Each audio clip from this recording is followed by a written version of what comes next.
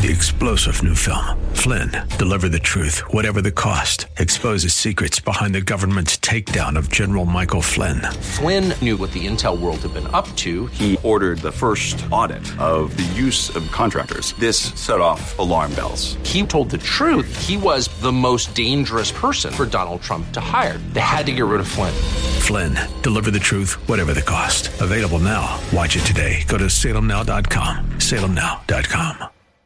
Our journey through the 7 letters to the 7 churches will continue. Here today on Abounding Grace with Pastor Gary Wagner, the church at Smyrna, and the church at Pergamum. Those 2 churches coming up next. Join us.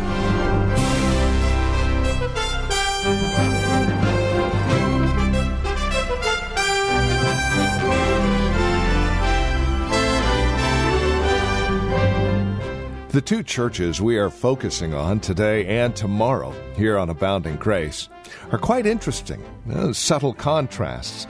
But as we begin our time together, we do so with a look at the church at Smyrna. Now, this is a church that does not receive any correction, but rather a faithful request to stand a little bit longer. And what is the second death?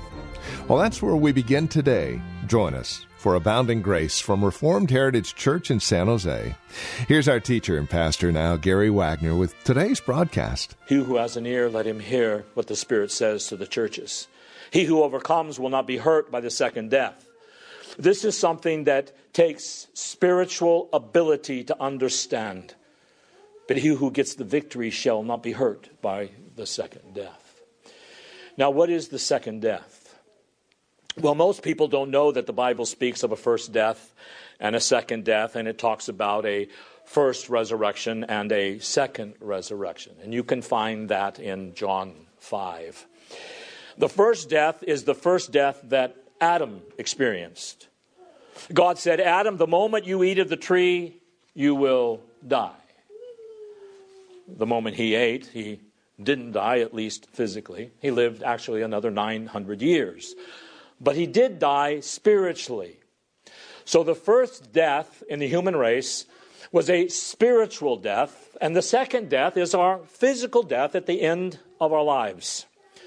The first death we are saved from by regeneration, and that's the first resurrection. And the second resurrection is the physical resurrection that saves us from physical death. It restores us to physical life. So he says, if you are faithful and continue to be so until the end, no matter how severe the persecution becomes, you'll not be hurt by that second death. When you die physically, however you die, you will not be hurt. You will be brought into he says, actual presence. I'm not saying death doesn't hurt, but there is no sting because you will then be in the presence of our Almighty God. So today, God offers you the power of His resurrection in the very midst of evil and suffering and Satan's kingdom. And after you and I have suffered for a little while, Christ will give us the crown of life if we are faithful unto death. And now we come to the church of Pergamum. This is an interesting city. It was a very religious city. But to say it was religious is not to say that it was Christian or even to say it was moral. It is simply to say that it was religious. Because you see, they had all kinds of temples to pagan gods. There was a temple to Zeus. There was a temple to Athena. A temple to Dionysus. A temple to, not sure I can say this correctly, Asclepius. As well as 3 temples dedicated to the worship of the Caesars. Pergamum was also a great center of intellectualism.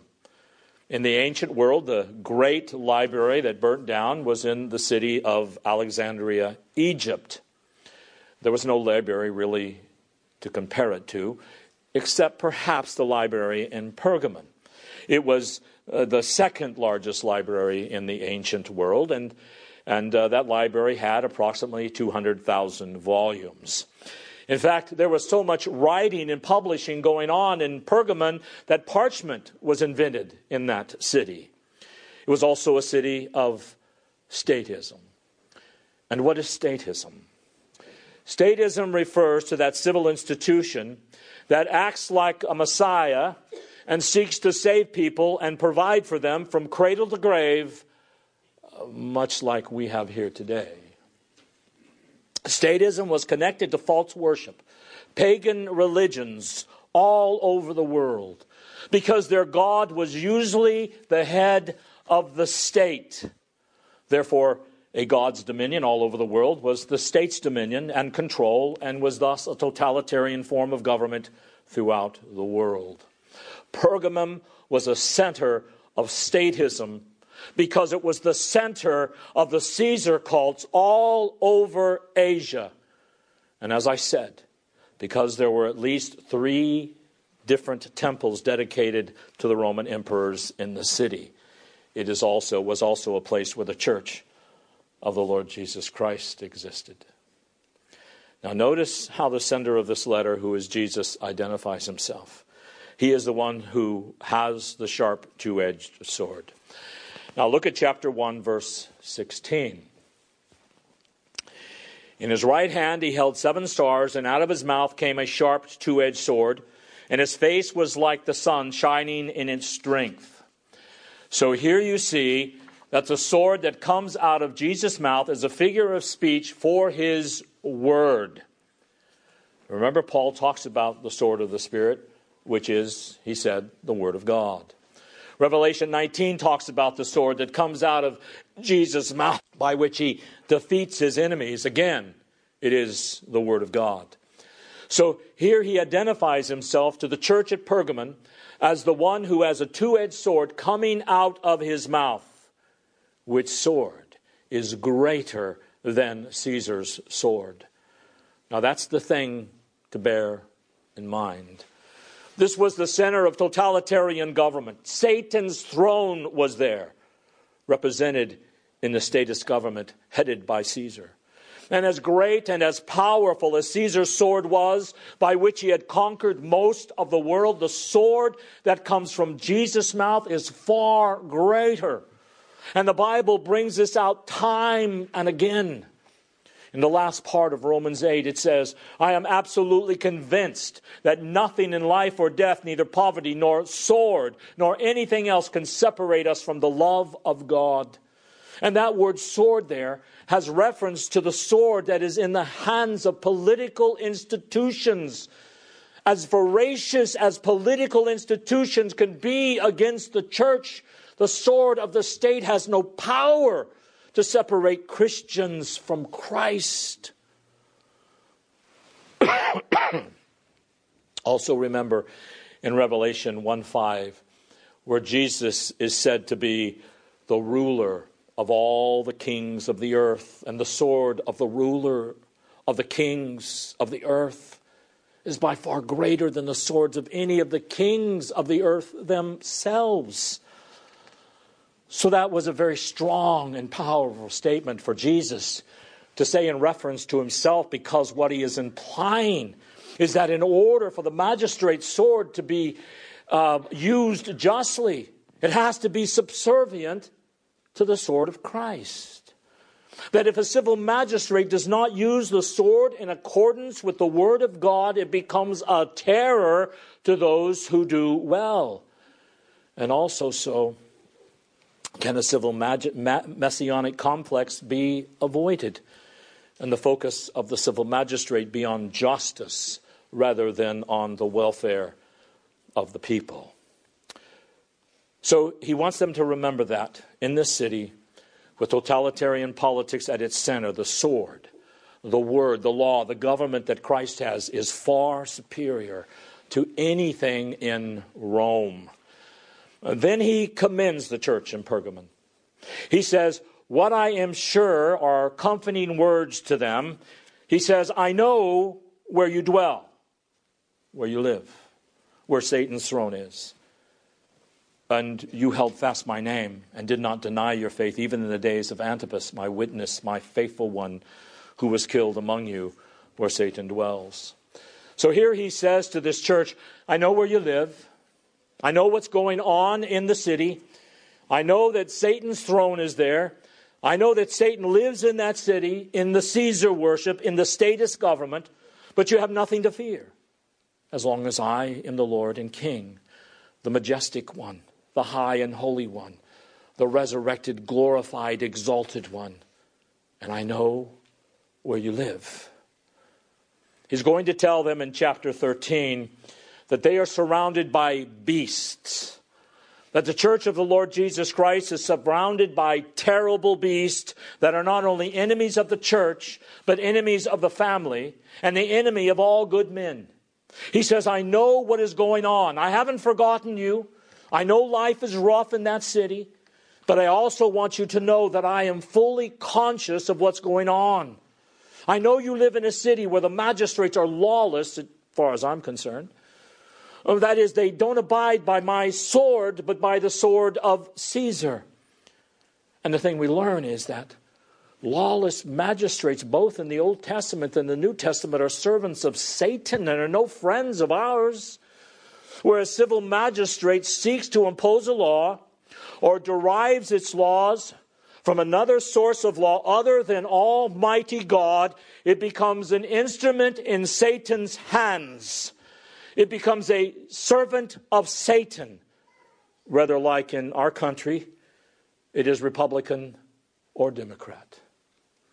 A satanic state is one that institutes its own laws in place of God's laws, and one which seeks to usurp divine prerogatives that only belong to God himself. A satanic state will always persecute those, beloved, who obey God's law. I was talking to a man a while back who was talking about the tyranny of Satan and the tyranny of Stalin and, of course, many others. He said he was glad to live in a country where there were no tyrants, and he was glad World War II ended tyranny in Europe. So I asked him if he knew what a tyrant is according to the Bible. Well, I told him a tyrant is a civil magistrate that seeks to impose upon a people another law other than the source of the law of God contained in Holy Scripture. He thought for a moment and he said, well, I guess you're right. I said, yeah, but you know what that means? It means that as long as I have been alive since 1951, I have lived under tyranny. Some leaders have been more tyrannical than others, but I have lived under one administration after another since Harry S. Truman to this present administration, who have sought to impose upon us laws and policies that did not derive from the Word of God. So a tyrant is not some mean guy that you think of like Pol Pot or Idi Amin or Hitler or Stalin.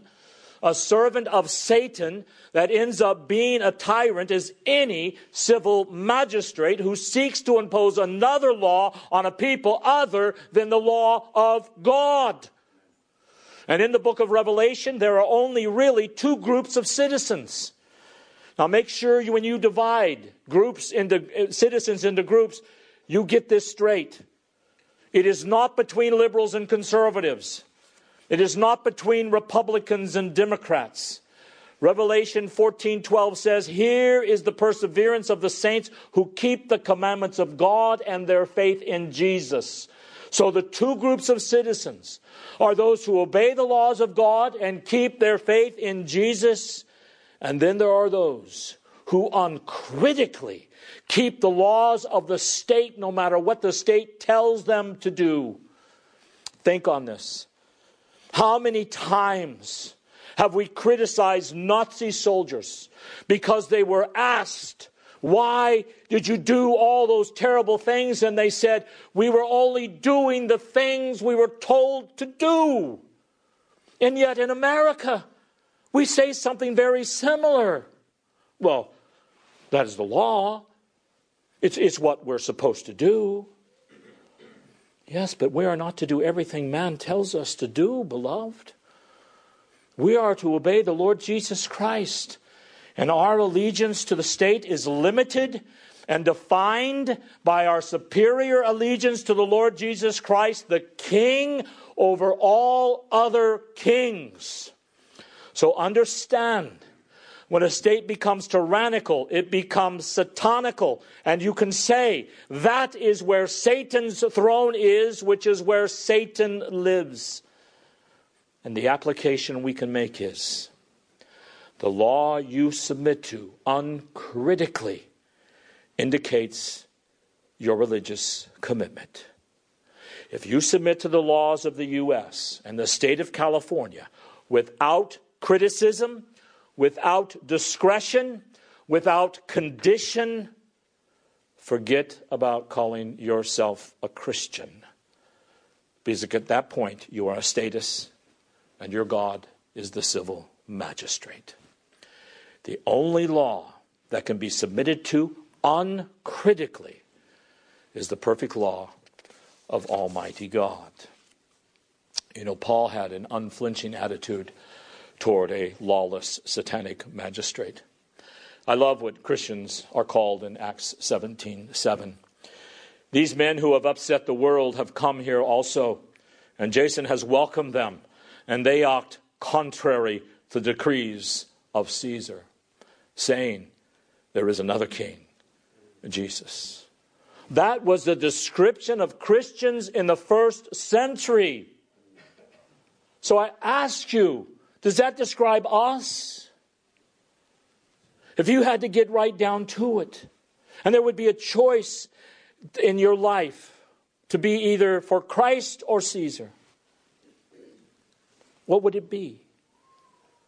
One time when I was working in politics in Southern California, a congressman told me, if you want to make it in politics, and this was a man who considered himself a conservative Christian, he says, you have to choose between politics or Jesus. And I very nicely asked, which one are you going to go with, Christ or Caesar? So the point is, that is the basic attitude people have today who profess to be Christians. They will side with the state against biblically principled Christians, or might I say, true Christians, who are consistent to what they are supposed to believe. Now notice another comment. You held fast my name. Verse 13. I know where you dwell, where Satan's throne is, and you held fast my name, and you did not deny my faith, even in the days of Antipas, my witness, my faithful one, who was killed among you, where Satan dwells. So here is the second compliment. You have a strong faith in Christ's power and in Christ's promises and his sovereignty. You held fast to my name and what I have revealed about myself and who I am. You have not compromised that at all. You have made a strong doctrinal commitment to reveal the truth. You have not denied the faith. You stood firm even in the face of persecution and martyrdom.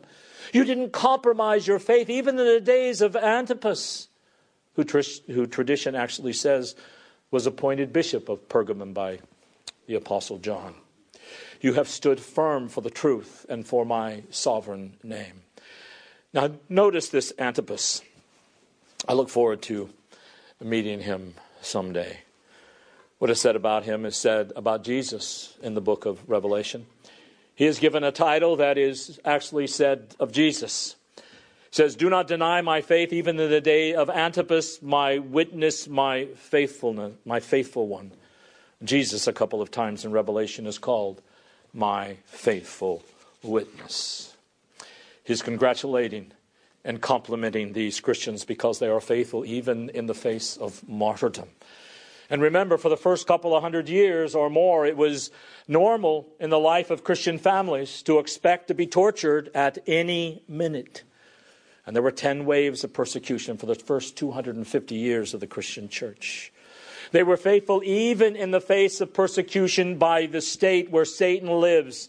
In all of their martyrdom, like the martyrdom of Antipas, their faithfulness under fire was used to destroy Satan. Oh, Christ destroyed Satan and rendered him powerless by his death on the cross, says Hebrews 2. And now it says here that faithful martyrs like Antipas also have a share in keeping Satan underfoot. That the faithful martyrs are the seed of the church. Revelation 12:1. And they overcame him, Satan, because of the blood of the Lamb, the death of Jesus, and because of the word of their testimony, and they did not love their life even to death.